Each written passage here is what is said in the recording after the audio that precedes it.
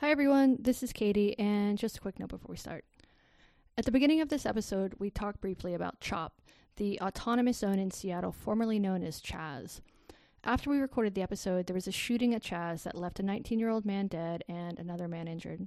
That story is still developing. As of today, Sunday, the police haven't arrested anyone, and it's not clear that the shooting was connected to Chaz, but we felt like we should at least mention it. Our condolences to the victims and their families, and to the nation of Chaz. Enjoy the show. Katie, my friend, how goes it? Pretty good, Jesse. I got a question for you. Are you familiar with the nation of Chaz? Sounds like it might be related to the Chaz autonomous zone thingy. Yes. So Chaz has actually been rebranded. It is now known as CHOP, but I'm going to continue to dead name Chaz because Chopped just doesn't have quite the same ring as Chaz, and I'm also opposed to revisionist history. So Chaz, as our listeners might be aware, it stands for the Capitol Hill Autonomous Zone. And I believe we've talked about it a little bit on the podcast before. This is a 6-block area in Seattle where protesters took over this area after the police abandoned their police station. And this came after like days of unrest and lots of tear gas and rubber bullets and shit like that. Just like this street battles essentially between police and protesters. And this was also where someone graffitied the name of our intern, Katie Herzog, right? Right. So my former office is in the Chaz, is in Chaz. It has been requisitioned. It is now no longer in Seattle. It is in the nation of Chaz, or CHOP. So I wanted to check out Chaz for myself because, you know, I live on, as you know, I live on an island surrounded by a private island surrounded by like alligators and sharks and shit. But so I decided I would leave my island and go check out Chaz for myself. And so I did. I went last week, or I guess earlier this week. Time has, of course, ceased to have any meaning. And I saw it, and it looks like, I would say the vibe at Chaz was sort of like music festival either before it starts or like on the 10th day after everybody's like sort of haggard and hungover. There have been some reports of some drama. I'm sure there's lots of like bickering because that's what happens when anytime you have groups of people, but there has not been, like Fox News erroneously reported that business owners and tenants in Chaz were being basically extorted and like not able to leave their businesses, and there were armed guards sort of roaming the area. I didn't see any of that. I was there during the day, so things might be different at night. And I have heard from some residents that it's like deeply annoying because they have like music and, you know, it's just like loud at night, and the area itself is very gentrified. So what you have is basically a bunch of like Amazon tech workers and other people who are making, you know, $150,000-$200,000 a year and living in $3,000 a month condos or townhouses or apartments, gazing out onto what used to be a sort of nice urban view. There's a park there, and now the park basically looks like a homeless encampment, although there's some gardens, so they're like doing some stuff to jazz it up. Anyway, so I went and walked around Chaz. Didn't see anything too dramatic. I did see an Asian woman dressing down a white guy for taking photos, but that was sort of the extent of the drama that I saw. I went and talked to a couple of small business owners, and one of them told me that this Hispanic guy, or Latinx perhaps, although he seemed like he's more likely to identify as Hispanic than that particular term. He told me that his business had been closed, you know, for months because of the quarantine. And within the first couple of days of the protest moving up to this area, he'd made up all the money that he lost in the quarantine. So in that respect, like, it's actually, I think it's great. But he also said, you know, I don't think people would be here if they had jobs, which is also probably true. And his suspicion was that, you know, that part of this is protest, but part of this is also just like nothing else to do. And there's a fair number, according to him, it seems like there's a fair number of people who basically don't have homes. He told me about a University of Washington student he met who moved over to Chaz because when the dorms closed, I guess she was like couch surfing or something and basically ran out of places to go. So when this started, she just like, you know, got a tent and moved to Chaz. So there's also an element of that among, you know, there's just like so much shit happening. Anyway, way less dramatic than I'd hoped, honestly. And unfortunately, the fuck Herzog graffiti from the outside of my former building was gone. Oh, that's disappointing. Right. So while I was over at Chaz, so I had to take a trip into the city to go there. Wait, can I make one point about the name, actually? Sure. I'm glad they changed it because I was imagining like a commercial for Chaz. Not that they would do that because they're anarchists or whatever, but imagine it's like, help us build a new world. Free yourself from the confines of authoritarian capitalism. Come to Chaz. It just doesn't really have much of like a Dude, ring to it. But you said, what does CHOP stand for? It's CHOP now? Capitol Hill Occupied Protest. That's better. But Chaz, I don't think it's better. I like Chaz because Chaz sounds like the guy who like date rapes people at the yacht club. It's just a fucking funny name for a group of anarchists. And there's also another sort of funny element about this is that there's tons and tons of graffiti. I didn't see many broken windows or anything like that, but just a shit ton of graffiti. A lot of the buildings are boarded up, and on some of these buildings you'll have a black owned business, and in big fucking letters it says like black owned business, queer owned business, just like signaling like, please don't post up in our windows, please don't post up in our windows. And then there's a pot shop in this neighborhood sort of adjacent to Chaz, and the pot shop itself has been it's in a historically black neighborhood. It's been the source of a lot of strife between the neighborhood itself and the people who live there sort of pre-gentrification and the business owner, because it's at a corner where there used to be a lot of drug dealing, and a lot of like black men in particular were arrested for like dealing weed on that corner. And now there's this like pot shop that does millions of dollars of business a month. And there's been a lot of conflict, particularly around this exact shop. And I went and I drove by it. And so the shop is covered up with plywood fronts to prevent looting or whatever. But there's a huge George Floyd mural like over top of these plywood fronts, and sort of like Black Lives Matter. And you just know the dude just like, please, please, please, like Black Lives Matter, Black Lives Matter, Black Lives Matter. You know what I mean? Okay, so I went and checked out Chaz, but at the same time, while I was in the city, I took the opportunity to get a copy of a book that we are going to be discussing later today. The book is White Fragility by Robin DiAngelo, and I didn't want to pay for the book for reasons that will become clear as we get into the show. I do not want this book to be on the bestseller list. I do not want the author to have my money. So I ended up buying the book off of a guy in Seattle who his wife or his girlfriend or something owned the book, so they like just left it outside their apartment for me. So I went and picked up the book. I visited Chaz, and I had to wait for my wife to do some stuff. So I was sitting in a parking lot at a grocery store just waiting for her, reading the book. And someone came and knocked on my window. And I looked over, and there was a black woman, and I rolled down the window. And she asked me for $20. And so I did the thing that you do when you don't want to give. If she had said like $5, I would have given it to her, but she asked for 20, which is like kind of a lot. And so I did the thing where it's like, I'm going to like pretend to like look in my bag for cash while absolutely trying to hide the fact that I actually have like $20 in my wallet. So I like picked up my bag, and I was rumbling through my bag, and I put the book down on the dashboard. And so this black woman, I say like, oh, just let me look or whatever. And then I like rumble through my bag and say, oh, I totally would, but I don't have any cash. And she looks at the book and she says, nice book. And then she asked me to go inside the store, where it's parked outside a supermarket, and she asked me to go in and get cash back. And I said, oh, I'm sorry, I don't have a debit card. So I'm reading this fucking like White Fragility book, and the black woman asked me for money, and I just refuse. I like lie, and I refuse to give it to her. And I can just imagine what she was thinking in that moment, which was probably like, this fucking white fragile bitch. Yeah. Well, I did watch her, and she did. The next white woman she asked actually did give her money. So, hey, she got what she wanted. So it all worked out. Yeah. I guess maybe we should say the name of this podcast is Blocked and Reported. I'm Jesse Single. And I'm Katie Herzog. If you're new, you can check us out, patreon.com/blocked-and-reported. A lot of good extra stuff there, including we looked at a crazy cancellation perpetrated by none other than the Washington Post. Had a lot of other good stuff recently. Thank you to people who have donated. blocked-and-reported@gmail.com. Look us up on Apple Podcasts. We got a subreddit, the whole 9 yards. Today, we're going to basically devote the whole bulk of the podcast to Robin DiAngelo's book, White Fragility, which came out in 2018. And as Katie will tell you right now, it has been very popular. It is right now on both the top of the New York Times and Amazon bestseller list, probably because I think we have mentioned Robin DiAngelo in every single one of our podcasts. We are the reason for her success. No one would have heard of her. So I actually read White Fragility in the fall. I was working on a piece about diversity trainings that sort of got tabled. So I had a copy bought for me by an outlet.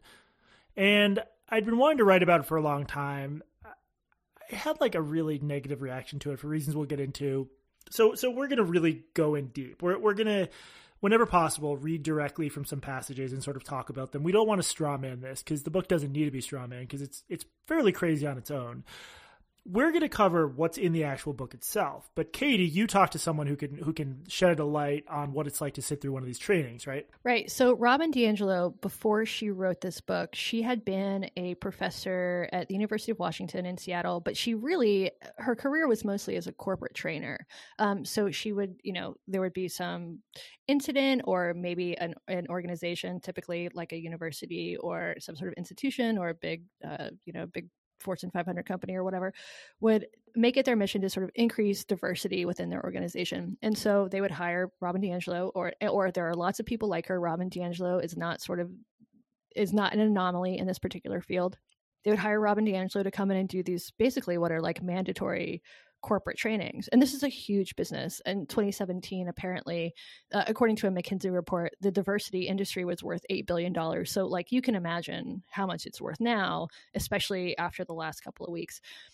So the interview that Jesse was referring to, well, I don't want to spoil it, but basically like there was a racial incident at her workplace. And after that, the organization, and this was a nonprofit, mandated that everybody would go through over a year of diversity trainings. And I don't know how much this costs the organization. I'm going to assume that it costs them quite a bit, especially for a nonprofit. And so the interview is all about what happened, what it was like to go through this. And as you will hear, these trainings oftentimes don't work, either in terms of increasing diversity within an organization or in making people less racist. And in fact, they can have the opposite effect. They can be really counterproductive.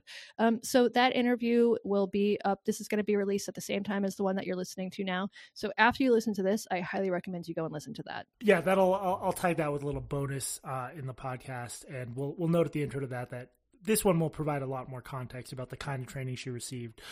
So yeah, it was a great interview. I'm looking forward to everyone hearing that.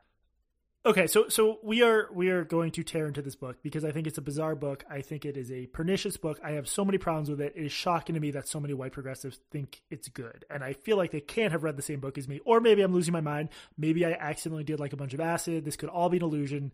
All possibilities. Before I do that, I want to quickly make a couple things clear. One is, if the goal is to make members of minority groups feel more welcome in a community of any sort, including a workplace, I am all for that. I also think it's important. I have had a couple fleeting experiences of being, this was in Germany, the only Jewish person in situations where like people were sort of misunderstanding Jewish people or exhibiting ignorance. It's really uncomfortable. And I think experiencing that day after day in a workplace, especially like a workplace of people who aren't trying to be sensitive, would not be pleasant. So if the idea is that this training would reduce that, and as Katie and I are going to tell you, we don't think it would, that would be a worthy goal. I'm not opposed to the theoretical goal. I also just want to quickly get out of the way on a couple very basic Race 101 things. DiAngelo is right. She is right that some white people sort of instantly clam up or get defensive when you talk about race.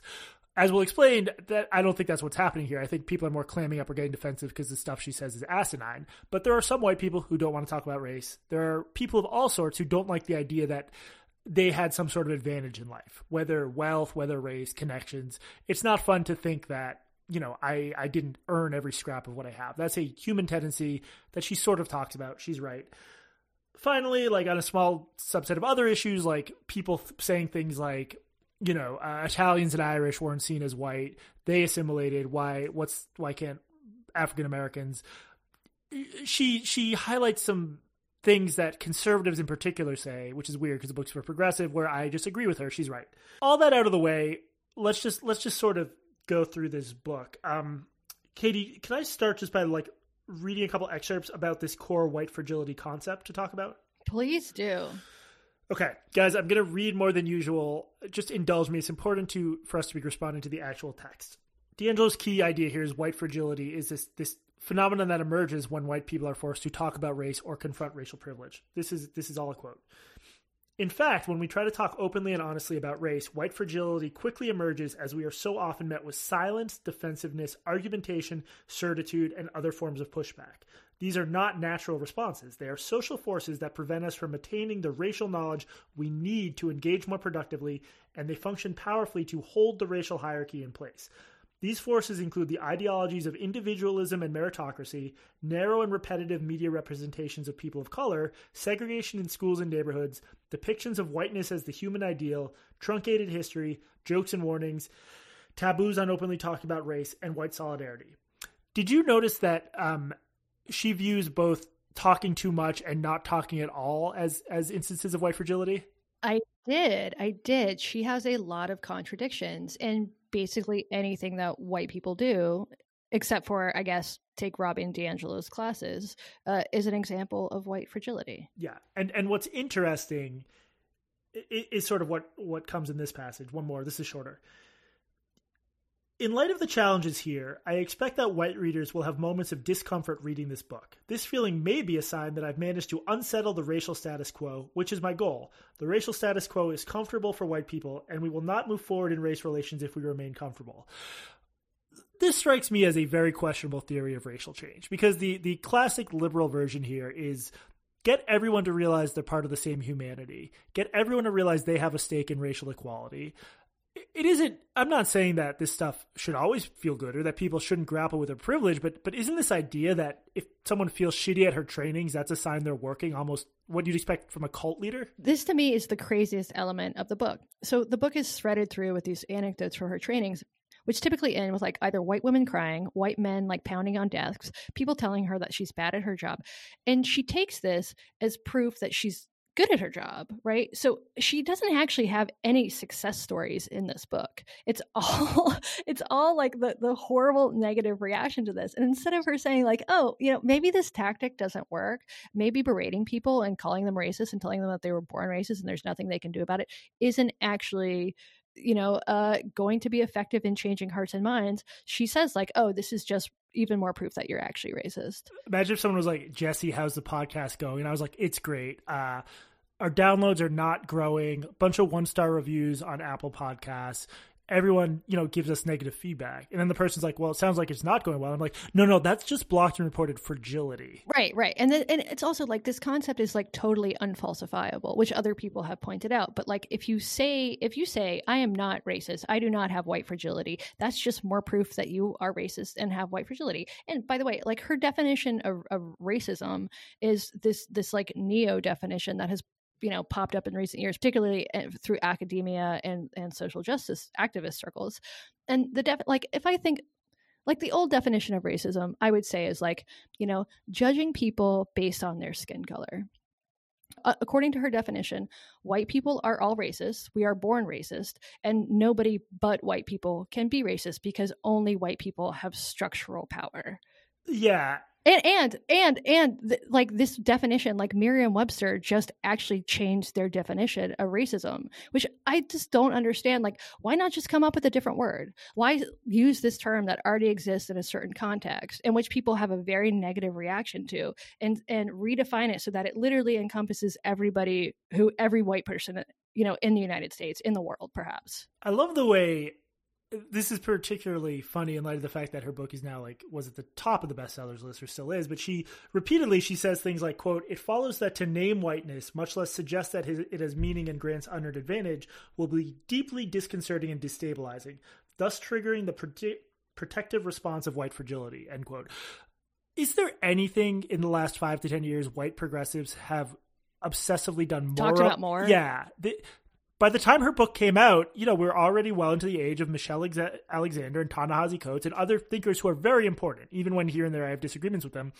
White audiences have lapped up these books, which is good. But for her to say that what she's trying to do, and I think you've raised this before, she's making claims that are true of white conservatives while trying to sell a book to white progressives because white conservatives are not going to buy a book that calls them racist. I mean, I'm even uncomfortable saying that about white conservatives because I don't think that all white conservatives, she generalizes in a way that I'm deeply uncomfortable with, and I don't want to be guilty of the same thing. So I don't want to say white conservatives are inherently racist. That is definitely not the audience that she's going towards. No. I just mean they would not buy I don't think white conservatives in general I'm not saying they're racist. I would say they probably would not be receptive to a book like this that tells them they're although racist. the parallels between this and religion are just so stark. You know, there's Incredible. the original sin. The original sin is whiteness. And the only way to sort of heal from your original sin is to repent over and over and over. And even then, bless me, Robin, for I have sinned. Exactly. And that doesn't even help. Like the whole book is about how fucking racist she is, right? So this woman who has spent like the last decades as an anti-racist trainer, diversity trainer, also writes about her own racism in this way that if she's still racist after 25 years of doing this bullshit, there's literally no help for anybody else. Yes. So what's the fucking point? What's amazing about this, and what makes it seem like a grift, whether or not it's an intentional grift, and I actually don't think she knows she's a grifter. Do you think she knows she's a grifter? No, I think she's a true believer. Yeah. Well, so she has this amazing 1-2 punch of, okay, the two, in my view, tell me if you think there's more, the two main reasons she probably gets so many negative responses. One, which was excavated very nicely on an episode of Chapo Trap House I'll link to, is these are mandatory workplace trainings. These are people forced to attend these trainings when they could be answering emails. Trainings that will often maybe, you know, people have a lot of shit to do at work. Maybe make them late to take their kids to soccer practice, pick up their kids. These are not settings where you're going to have like an open conversation about race. The idea that if someone reacts negatively to being dragged from their normal job, put in a room with a woman calling them racist, that's white fragility. That's, again, nuts and unfalsifiable and cultish. The other thing is, let me just read something and then I'll explain why I make this point. And I'm trying not to read too much, but here's how she lays out sort of the racial ideology of the U.S. Quote, the racial ideology that circulates in the United States rationalizes racial hierarchies as the outcome of a natural order resulting from either genetics or individual effort or talent. Those who don't succeed are just not as naturally capable, deserving, or hardworking. Ideologies that obscure racism as a system of inequality are perhaps the most powerful racial forces because once we accept our positions within racial hierarchies, these positions seem natural and difficult to question, even when we are disadvantaged by them. So, anyone who grew up as a white liberal obviously has complicated relationships to black people in black America. It's a segregated, messed up country. All of us grew up in being explicitly told that equality is important and that black people aren't treated well. And that doesn't mean that that's the end of the story or that white supremacy doesn't exist, but this totalizing view that all Americans are swimming in white supremacist ideology, were you skeptical of that? Oh my God. And especially when her message is geared towards white progressives. Right. So the same people who do talk about race all the time, who care about equality, who care about diversity. She's also saying that these people are like actual white supremacists. Let me read you something else that she wrote on the same note. So she's talking here about what she calls the white collective. There is a curious satisfaction in the punishment of black people, the smiling faces of the white crowd picnicking at lynchings in the past, and the satisfied approval of white people observing mass incarceration and execution in the president. White righteousness, when inflicting pain on African Americans, is evident in the glee the white collective derives from blackface and depictions of blacks as apes and gorillas. Who is she talking about? Who the fuck is she talking about? Who does she hang out with? But this is the thing. But then she can accuse us of white fragility, right, because she expressed a view of white people as a whole that is not reflected in any polling. Like, white liberals are now to the left of black Democrats on race issues. This is the grift. She says, but what you just described is crazy. And another version of that, like, you would think that no time had passed, because she also at one point, when she's talking about how reverse racism isn't a thing, she says, quote, a person of color may refuse to wait on me if I enter a shop, but people of color cannot pass legislation that prohibits me and everyone like me from buying a home in a certain neighborhood. White people can't do that either. White people can't do that anymore. That's the Civil Rights Act. Besides these statements that are mushy, that talk about collective guilt, that just like vastly simplify, generalize, and stereotype entire races of people, including black people, who she treats as sort of mythical, sage-like, beings. Oh, we will get there. There's crazy shit later in the book. So she also just there's a lot of just shit that you can fact check that's just verifiably false. Here, let me get a couple examples from you. She's talking about voting here. And at the very beginning of the book, she writes, women of color were denied full access until the Voting Rights Act of 1965. She phrases that in a way so that it might be technically true, because there were, until the Voting Rights Act of 1965, there were, barriers to voting. But Black women were granted the right to vote when women were granted the right to vote with the passage of the 19th Amendment in 1920. It's just, but any sort of casual reader is going to look at that and say, holy shit, Black women weren't allowed to vote until 1965. At another point, she says that Congress is 90% white. That's not true, and that hasn't been true for literal decades. Currently, it's 78% white, maybe still too high. She says that the people who decide which TV shows we see are 93% white. The people who decide which books we read, 90% white. The people who decide which news is covered, 85% white. The people who decide which music is produced, 95% white. Like, how did she decide who is the person who decides which TV shows we watch and which books we read? Like, is she counting publishers here? Is she counting editors here? Is she counting staffers here? It just doesn't make any fucking sense. And then at another point, so she has this long paragraph about Jackie Robinson. And what she basically says is like, white people think that the reason that Jackie Robinson was the first African-American baseball player is because he was the first Black baseball player who was good enough to play in the major leagues. Do you think anybody actually believes that? It's not like the Negro Leagues are a fucking secret. I know, it's insane. Well, she to make these arguments work, she has to like constantly conjure up like the 10% most ignorant white people in the country who exist, but A, there aren't that many of them, and B, they're not the market for this book. She's right. She writes about them as though that is the white collective. I mean, this book is written as though she's never met a Black person who isn't a diversity trainer, and she's never met a white person who isn't in the fucking KKK. Exactly. That's really well put. That's exactly the problem. And just to close the circle I was trying to sloppily draw. So in terms of white fragility manifesting itself during her trainings, you have this 1-2 punch where one reason it might manifest itself is people dragged away from their work to sit in a room with a crazy woman. 2, she says stuff that is just false, that a good faith person who knows anything about the world can say, that doesn't sound right to me. When people self-righteously tell you stuff that is false, you might have a little bit of an emotional reaction to it. And I think so much of what she's doing, this is another way it's cult-like. Like, check this graph out. I am often asked if I think the younger generation is less racist. No, I don't. In some ways, racist adaptations over time are more sinister than concrete rules such as Jim Crow. The adaptations produce the same outcome. People of color are blocked from moving forward, but have been in place by a dominant white society that won't or can't admit to its beliefs. This intransigence results in another pillar of white fragility, the refusal to know. She's basically trying to instill in progressive white people, insecure about their own relationship to Black people, a sense of total hopelessness. There is no statistical sense in which it's true that younger people are not more progressive on race issues than older ones. Just whatever question you look at, that obviously doesn't on its own solve racism, but similarly, like, this idea that Jim Crow has just transformed and it's basically the same outcome of Black people being blocked from progress.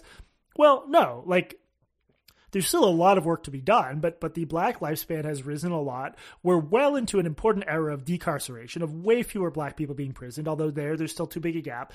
There's all these subtle ways in which things have gotten better.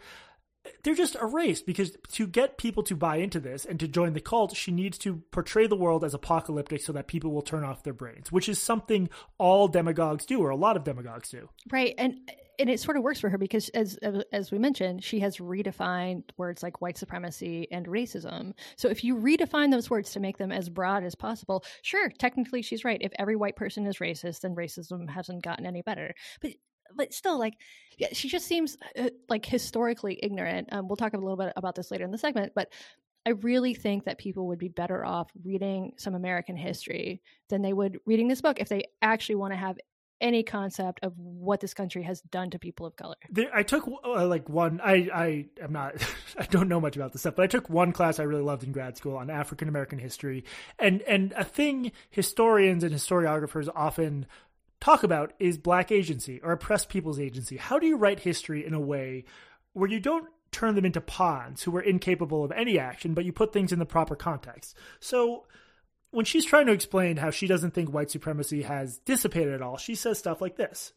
Although rare individual people of color may be inside the circles of power, Colin Powell, Clarence Thomas, Marco Rubio, Barack Obama, they support the status quo and do not challenge racism in any way significant enough to be threatening. Oh my God. That's sort of insidious because, to take an example we've discussed on the show, the Ferguson protests, there was a Black president. His Black attorney general, Eric Holder, launched a federal probe of the police department there that revealed all kinds of horrible shit about how Ferguson policed its Black citizens. To say that that's not a form of progress, that doesn't get us all the way to the promised land, but just pretend stuff like that hasn't happened or that important progressive Black district's attorney haven't been elected.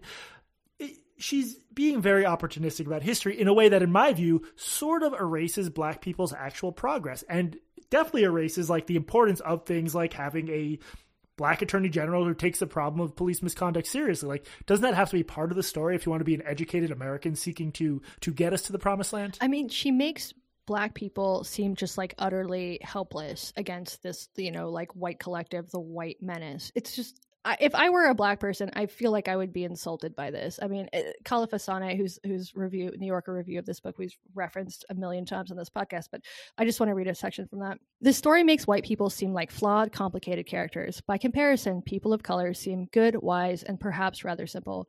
This narrative may be appealing to its target audience, but it doesn't seem to offer much to anyone else. At least that's my interpretation, and perhaps D'Angelo will be grateful to hear it. After all, I am what she would call a person of color, and whatever I write surely counts as feedback. It's just like it's like a brutal fucking takedown of her. It really is. People should read that. Yeah, we'll link to it again. But this gets back to what you're saying, that she doesn't, for a diversity trainer, one does not get the sense reading this book that she has had normal, non-training interactions with Black people. And that sounds like... Or anybody. With humans. She may be a robot. But like, let me just... One other thing I want to read about this issue of how she caricatures Black people and Black opinion. For example, perhaps you've heard someone say, quote, "I was taught to treat everyone the same," end quote, or, quote, "People just need to be taught to respect one another, and that begins in the home," end quote. These statements tend to end the discussion and the learning that could come from sustained engagement. Further, they are unconvincing to most people of color and only invalidate their experiences. Do you think most people of color raising kids in the United States of America in the 21st century do not say things like respect starts in the home, or you should try to treat people the same? That's insulting. It makes it as though there's this one set of sort of liberal social norms that white people hold, and then there's people of color, this mysterious tribe over there. They're all politically radical. They have views white people couldn't understand. Who is she to make these sweeping statements about what Black people find invalidating or what people of color find invalidating without offering any evidence? I mean, you would imagine that she would just be utterly humiliated to hear a Black person say, like, this doesn't speak to me. But I'm sure she would then just go through one of her like abject apologies, which she also talks about in the book. Do you remember that section? Yeah, well, I want to get into that because the next thing on my list was in terms of treating Black people as like just a different species, like I know I keep reading. I need to read. There's no way to understand this without me reading a lot of it because it's crazy. This is a part where she's basically saying she makes race specific rules for her trainings about who should and shouldn't cry. She literally says to white people, particularly white women, don't cry during the trainings. If you need to cry, leave the room. If Black people need to cry, they can stay in the room. So segregated rules for who's allowed to cry and when. That in mind, listen to this. White women's tears in cross-racial interactions are problematic for several reasons connected to how they impact others. For example, there is a long historical backdrop of Black men being tortured and murdered because of a white woman's distress, and we white women bring these histories with us. Our tears trigger the terrorism of this history, particularly for African Americans. This fucking woman her job is to make race relations better, is telling us that in the 21st century, a Black woman in like a consulting firm, when she sees a white woman start crying, what jumps in her head is, oh my God, someone's going to get murdered. In this view, it is impossible for a Black person to resemble a white person at all. Black people are summoned into existence to express race sentiments, to think race thoughts and utter race utterances. They only exist to be racialized objects, which is a form of racism. That is what we call that. The fact that she just like evoking the murder of Emmett Till, comparing that to a white woman crying because she's just been called racist in a fucking boardroom is just so ridiculous. But apparently this appeals to people. I mean, this book, bestseller. She was on Jimmy Fallon this week, although Jimmy Fallon's, I could see his eyes sort of glaze over. And the truth is, this book is so insane that you would think it would be more interesting. It's actually dull. It's repetitive. That's I think, actually the biggest crime of the book. It's super repetitive. It's an academic trying to write, sort of a pop book. And it really fails to do just like the basic thing of like create a narrative. But who are the white people trying to be better anti-racist allies who read a thing that says, if I cry, it'll make Black people think they're about to be lynched, in the break room in 2020. And things like this is someone who I should trust on this stuff. And it gets worse because she says, Quote, for black men in particular, the specter of Till and countless others who have been beaten and killed over a white woman's claims of cross-racial distress is ever present. Ameliorating a white woman's distress as quickly as possible may be felt as a literal matter of survival. What she's trying to do is make it so that every normal fucking human interaction, the stuff we do among friends and colleagues we respect, is interpreted through the most radical racial lens possible. So you, Katie Herzog, start crying. In this view, a black guy says, wow, I better comfort her or I'm going to get murdered. Right. And I cannot imagine that making everyday human interactions, looking at everything through the lens of race, is actually going to improve relationships between white people and black people.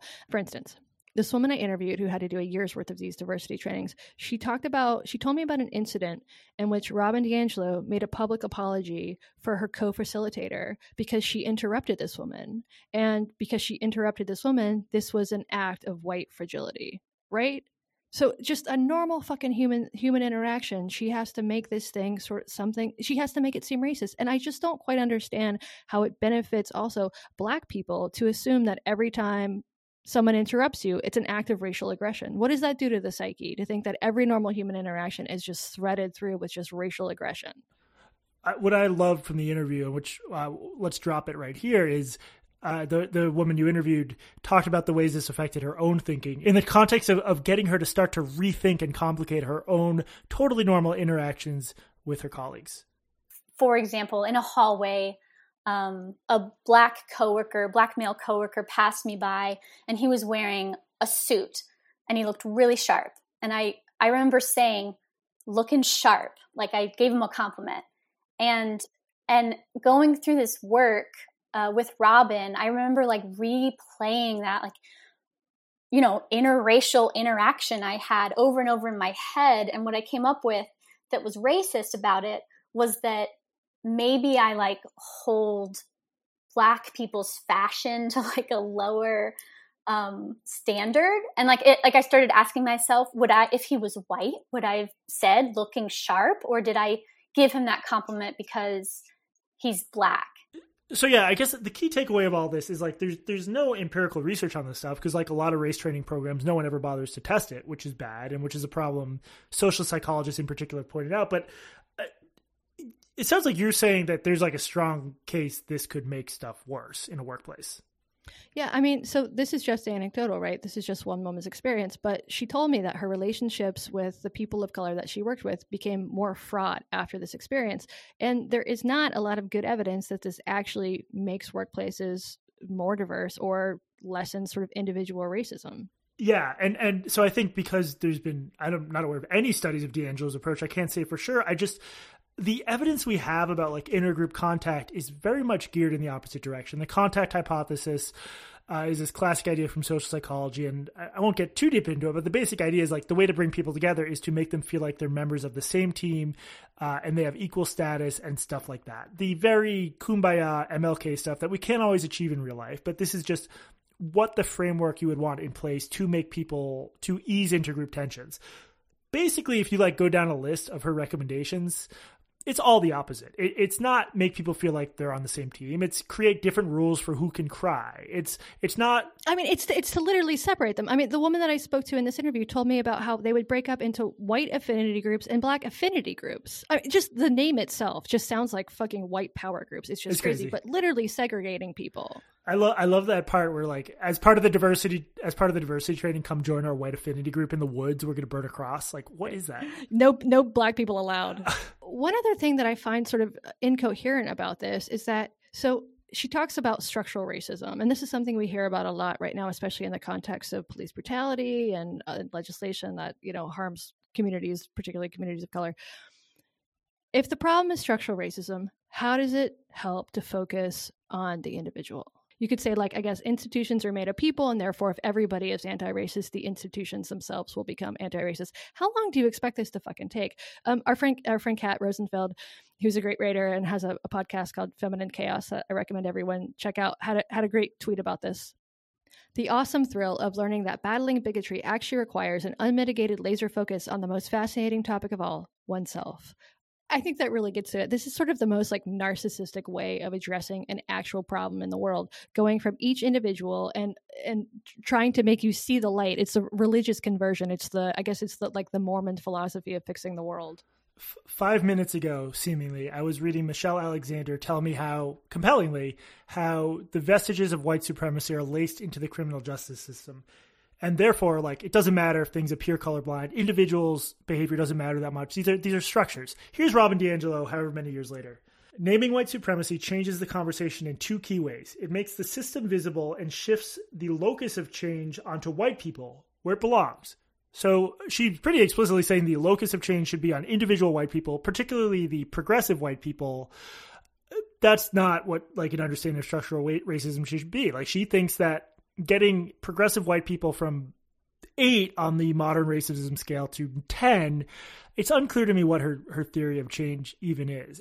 At one point, she actually writes, I believe that white progressives cause the most daily damage to people of color. I define a white progressive as any white person who thinks she is not racist or is less racist.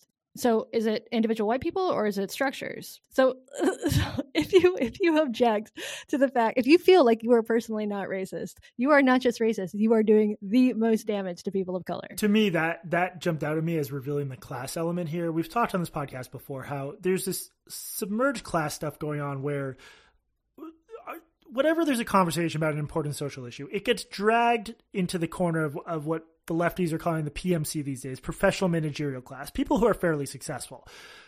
To say that the biggest opponent to equality is like professional black people's annoying coworkers. I mean, has this woman ever fucking heard of Mitch McConnell? Well, not only that, but has she, like, the whole point of why structural racism is terrible is there are entire neighborhoods of black and brown people where by dint of being born there, you're never going to be able to get paid $80,000 to work in an office next to annoying white people. Right. Like on the list of issues, you can't have it both ways. You can't claim we're living in a white supremacist catastrophe and then focus all this attention on the behavior of like clueless white women who, yes, are annoying and yes, probably sometimes make it a somewhat hostile workplace. But this is the grift. She wants progressive white people to put themselves at the center of this struggle, as though their behavior is what's causing these big patterns of disparities that are in fact caused mostly by structures. So it's again, I really think an unintentional grift, but I've seen so many people recommend this book and maybe they just didn't, the most charitable explanation is they just didn't read it. That is so sad. If that's the most charitable explanation, is that it's like pure ignorance. I know it is. But like, I'd rather think that of people who have recommended it than think they read it and were like, yep, that's a good book. I want other people to read it. So I got into a little battle on this on Instagram, which in part led to me deleting Instagram from my phone. So one sort of other funny element about this is that a lot of people think that Robin DiAngelo is black. Which makes sense. You know, it's the book called White Fragility. Her last name is DiAngelo, which, the most famous DiAngelo I can think of is a black man. And so somebody sent me a text message that said, like, until now, I thought that Robin DiAngelo was black. And so I tweeted something about it and I posted a screenshot of this on Twitter. And I said, just like, heads up to my like well-meaning friends, if you think that you're buying this book, if you think that buying this book, you're supporting a black woman, you're not. And so this led to sort of an uncomfortable back and forth and even some text messages with a couple of my friends who were telling me not just like, I bought this book and read this book, but I bought this book, I read this book, and I learned a lot from this book. And you too should educate yourself. So this is and this is like progressive white people who I think are genuinely trying to do the right thing, who are appalled by the murder of George Floyd, who continue to get these messages that the United States is the most racist country in the world, that everything is terrible, that we're all racist.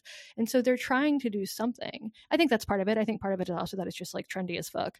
The cynic in me thinks that probably has just as much to do with it.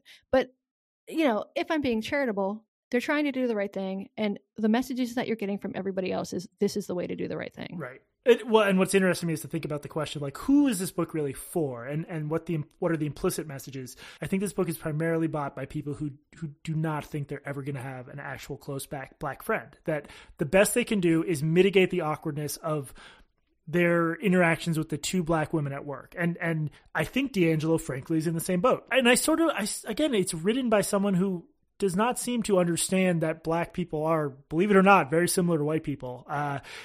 That's what's so sad to me. Like, so I think it's sort of an indictment of America, which is very segregated, and statistics show like a lot of people don't have an interracial friend. My friend group is overwhelmingly white. I'm not trying to, pose on this. I think this book really is not written for people. It's written for people for whom the idea of having a black friend is like unobtainable because they're so nervous they'll trip over their own words. And what's sad about it is they buy this book, and I think it makes it much more likely they will trip over their own words because they're no longer comfortable saying the stuff you would say to a white friend, like, your suit looks nice. It's just this whole incredibly depressing, revealing grift. And yet it's a really effective one. That's the most depressing part about this, is that the single biggest beneficiary of this movement, of the Black Lives Matter movement, might be Robin fucking DiAngelo. Well, did you have anything else before I move into one final point I want to make? No, I just it's such a weird catch-22, right? If you don't think that you're racist and you say you aren't racist, that's just more evidence, according to Robin DiAngelo, that you're actually racist. So the only way to prove that you aren't racist is to admit that you're racist. And also, one last thing. So in the interview that I did with this woman who had to take a year's worth of these diversity trainings, one thing that she mentioned to me is that white people are instructed not to defend themselves. So if Robin DiAngelo or anybody else accuses you of being racist or being a white supremacist, if you defend yourself, that just proves that you, even to explain, even to say, no, you misinterpreted what I was saying. No, the picture of the blackface picture isn't me. I didn't wear that costume or whatever.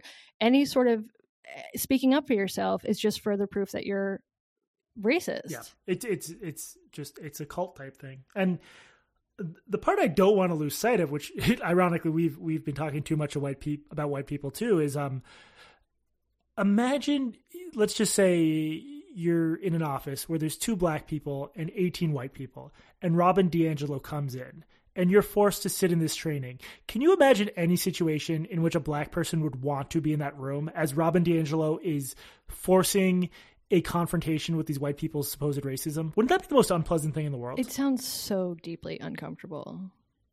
In that person, I would much rather be the white person being called racist than the black person who just has to sit there and squirm as the unspoken object of all this. Right. It's so weird that no one even thinks about that. Do people of color want to be involved in these mandatory trainings in which a crazy white woman comes and says bullshit? Right. This is probably the last quote I'm going to do because it's arguably the craziest thing in the book, and it goes back to the crying and the stuff.